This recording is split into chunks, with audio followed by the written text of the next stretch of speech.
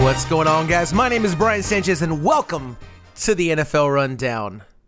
Week 2, kicking off last night. Cleveland hosting Cincinnati and winning that game 35-30. I didn't anticipate Cleveland and Cincinnati being a game that I was super interested in going into this season in Week 2, this Week 2 matchup, but I don't know, maybe it's quarantine talk or something, I don't know, but I was very intrigued about this game, and it was a much higher scoring game than I thought. I honestly thought that the offenses were going to be struggling, but a 35-30 final score means that there was zero defense playing in this game. Baker Mayfield led his team to victory against the Cincinnati Bengals. Kind of. Kareem Hunt and Nick Chubb are going to be the core of this team moving forward. Running the ball and playing defense is going to be the prescription for winning in Cleveland. If you rely on Baker Mayfield too much, he's going to start throwing picks. He's going to start forcing it. At this point, I'm seeing a little bit of Jameis Winston in him. He needs that solid run game. If they can get that run game going against anyone else, then he doesn't have to put that pressure on his shoulders, and he can make some amazing plays. And he can work Odell down the field, and if that defense can play with a lead, they can be a very strong team.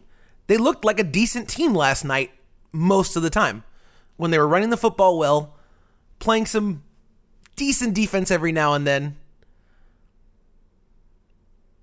But if you can only look like a decent team against the Cincinnati Bengals, who had the number 1 overall pick last year, taking Joe Burrow out of LSU, you're going to struggle, particularly in a division that has the Pittsburgh Steelers, who are going to be a tough out this year, and my Super Bowl pick and the league MVP in the Baltimore Ravens in Lamar Jackson.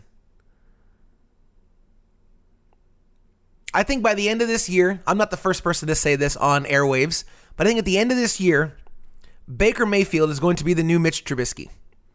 I think at the end of this year, the Cleveland Browns are going to be forced to go out and get somebody to compete for that job. They're not going to pick up his fifth-year option, and you're going to have a Nick Foles type in Cleveland who could either get the start over him or at least putting the pressure on him for one last season in Cleveland. And I think Cleveland could be looking for a new quarterback at the end of this year. If they end up with a poor enough record, they could be in the Trevor Lawrence conversation, or the kid out of Ohio State, I forget his name. I don't really follow college football that much. Congratulations to Cleveland on the win last night. Enjoy it. I don't think you're going to be getting too many of them by the end of the season. But this team has way too many names on it, on paper, to be a mediocre team. And Cleveland fans, if you guys are listening to me, this is not coming from a standpoint of like disparaging, or I don't want to be bashing on your team. This comes from a person who rooted for the Bucs for as long as I did and watched false hope get promised to us and fed to us on a yearly basis, and we were grasping for any little thing to make us think that maybe this is the time that's going to be turning it around. But I think at this point, we've seen enough. I've seen enough. And Baker Mayfield is not the future of the Cleveland Browns. You guys got way too many good players on that offense. Like I said, Nick Chubb, Kareem Hunt, Odell Beckham, Myles Garrett on the defensive side. I mean, to be wasting your time with a quarterback that doesn't seem to be able to do it long term. Again, prove me wrong. I'll say this all the time. If I get proven wrong, if players, if teams, if coaches start to turn it around and perform much better, I will say it on this program that I was wrong. I will eat my words. but a 35-30 win over the Cleveland Browns, over the Cincinnati Bengals for the Cleveland Browns is not going to be enough for me to start saying that they're turning it around, which I'm hearing a lot of folks say this morning. Anyways, at me on Twitter. I'm at the NFLRD if you guys want to get at me, disagree with me, Cleveland fans. If you guys are going to tell me that you guys are going to go to the playoffs this year, please let me know. I would love to have that conversation because I'd love to know what you guys see that I don't. All right, we're going to move into some picking of the games. Week two coming up now this weekend. Some injury report stuff. We talked about Michael Thomas on Wednesday's game for the Saints. Apparently, he's doing a little bit better with his ankle injury and could be a little bit more positive outlooking, but they're taking their time on that. George Kittle in San Francisco as well, apparently, not practicing this week. So we could be seeing potentially him miss some games. We'll keep an eye on that going into the weekend. And apparently Mike Evans for the Tampa Bay Buccaneers is doing a little bit better.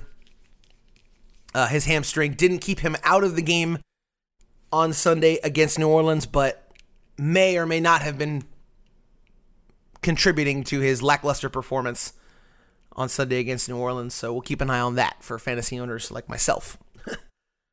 Okay, so on Fridays, we'll pick some games.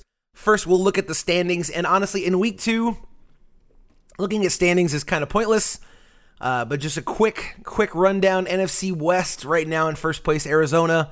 Seattle as well, tied there for first place. Arizona with a tiebreaker. NFC South, New Orleans is the only victorious team. Washington, the only victorious team in the East. Chicago technically has the tiebreaker because they beat the Lions over Green Bay. Those teams are the only two teams that won. Baltimore, Pittsburgh, Cleveland in third, and then Cincinnati at the bottom there in the AFC North. Kansas City and the Chargers tied atop the West. Jacksonville and Tennessee, the only victorious teams in the AFC South, and New England and Buffalo being the only victorious teams in the East, AFC East. Again, as the season goes on, those standings reports will be a little bit more intriguing. After week 1, it's kind of tough to really read into anything there. After week 2, though, as weeks go by, those will get more and more important. So, previews of the games this week. I got to tell you, there's some pretty good matchups. First of all, my first thing that I notice, Houston has to play Baltimore this week. They went on the road to play Kansas City last week, and then they're home this week, but they have to face the Baltimore Ravens. That's a tough start to the season for Houston. I feel bad. I said on the show after that game that I think Houston will be turning it around by the end of this year. It's tough for me to pick them against Baltimore. I did pick Baltimore to win the Super Bowl this year. It's not going to be one of my official picks, but it'll be an extra one. I think Baltimore does end up winning that game, but that's a tough matchup for Houston to start the season. So hopefully their schedule gets a little bit easier moving forward. Some really even matchups all across the board. Kansas City and the Chargers. I think Kansas City will probably win that game, but you've got, Washington and Arizona. Which one of those two teams is legit? We talked about that on the Wednesday show. If you missed that episode, go back and listen to that. The Giants and the Bears, pretty even middle-of-the-road teams, I think. Atlanta playing Dallas, both winless teams. Can Dallas turn that around? Green Bay to play Detroit, Buffalo and Miami. I was really looking for an upset to pick in my picks this week, and I was really having a hard time finding an underdog that I think had a shot to win that game, but I think I came up with one. So before we get into my actual picks, just want a quick reminder to make sure you guys are subscribed so you never miss any of these episodes. We are on Apple Podcasts, we're on Stitcher, we're on Spotify, and of course at signalpointmedia.com. And of course you can find us on Twitter at the NFL Rundown. I gotta get my Twitter handle right. At the NFL RD, the letters RD. All right, so we're gonna go on books now for my official picks for week 2. The first game I'm going to pick is the Giants and the Bears. Again, two teams that young quarterbacks looking to make a name for themselves. The Giants have Saquon Barkley.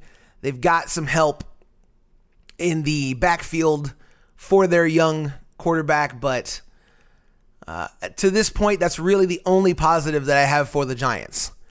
The Chicago Bears have Mitchell Trubisky, who I keep being told is going to have a turnaround year, but, who knows? Who knows what we'll see out of there?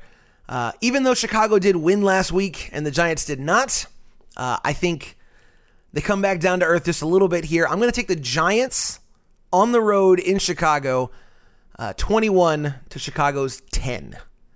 That's my first official pick, the Giants over the Bears. The next game I want to pick is the first game in the desert in Las Vegas. New Orleans versus Las Vegas. That is a really, really dope stadium. I like John Gruden. I like Mike Mayock. I think they're two really, really incredibly smart football guys. I think given time, they're going to build something really amazing there with the support from the city and support from the organization that they're getting in Las Vegas now. I think is going to be very fruitful in the future. As of right now, though, I cannot pick against the New Orleans Saints. I saw what they did to my Bucs last weekend, and I thoroughly believe that they are going to be the NFC champion playing Baltimore in the Super Bowl. So unfortunately, Las Vegas, while I would love for you guys to have a really nice party and to come home and open that stadium big, I think it's going to be a rough, long day for the Las Vegas Raiders. Give me New Orleans 37, Las Vegas 13. And then, upset. I try and pick one game a week that can be an upset special to keep an eye on. And I was really, really struggling to find one. I really, really was. The underdogs in these games this week are like the Jets at hosting San Francisco. I can't in good heart pick the Jets in that game. Atlanta, I would say, is probably a dog against Dallas. I honestly can't really pick them there either. I think Atlanta is a pretty decent team, or has a chance to be a decent team this year, but I think Dallas gets it together this weekend. I would like to be able to pick Houston against Baltimore, but I don't think that's going to happen either. This is a little bit of a stretch. I don't know how much of an underdog they really are, but I don't think many people expect New England to go into Seattle and win that game, but that's exactly who I am picking. Give me New England and Cam Newton to go in and score 30 points against Seattle's 17. Again, I'm not very confident on that upset pick. I had to pick something. And, if anyone can pull that off, I think it's Bill Belichick and company. We saw flashes of what New England can be this year. They can get Cam Newton going.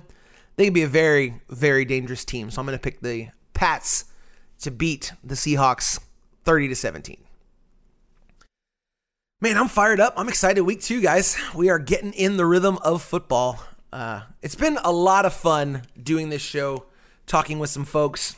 Again, if you guys want to join in the conversation, you guys have any questions, want me to pick any games, you guys have any thoughts on the stuff that I'm sharing on the show, the best way to do that is on Twitter, and it's at the NFLRD.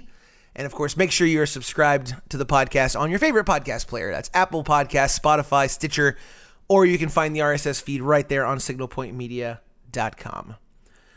All right, I'm going to get out of here, guys. Thank you so much for listening today. Let me know what games y'all are excited for. Week 2, we'll be back on Monday to recap all the action from the weekend. But until then, make sure you're subscribed, and as always, one love.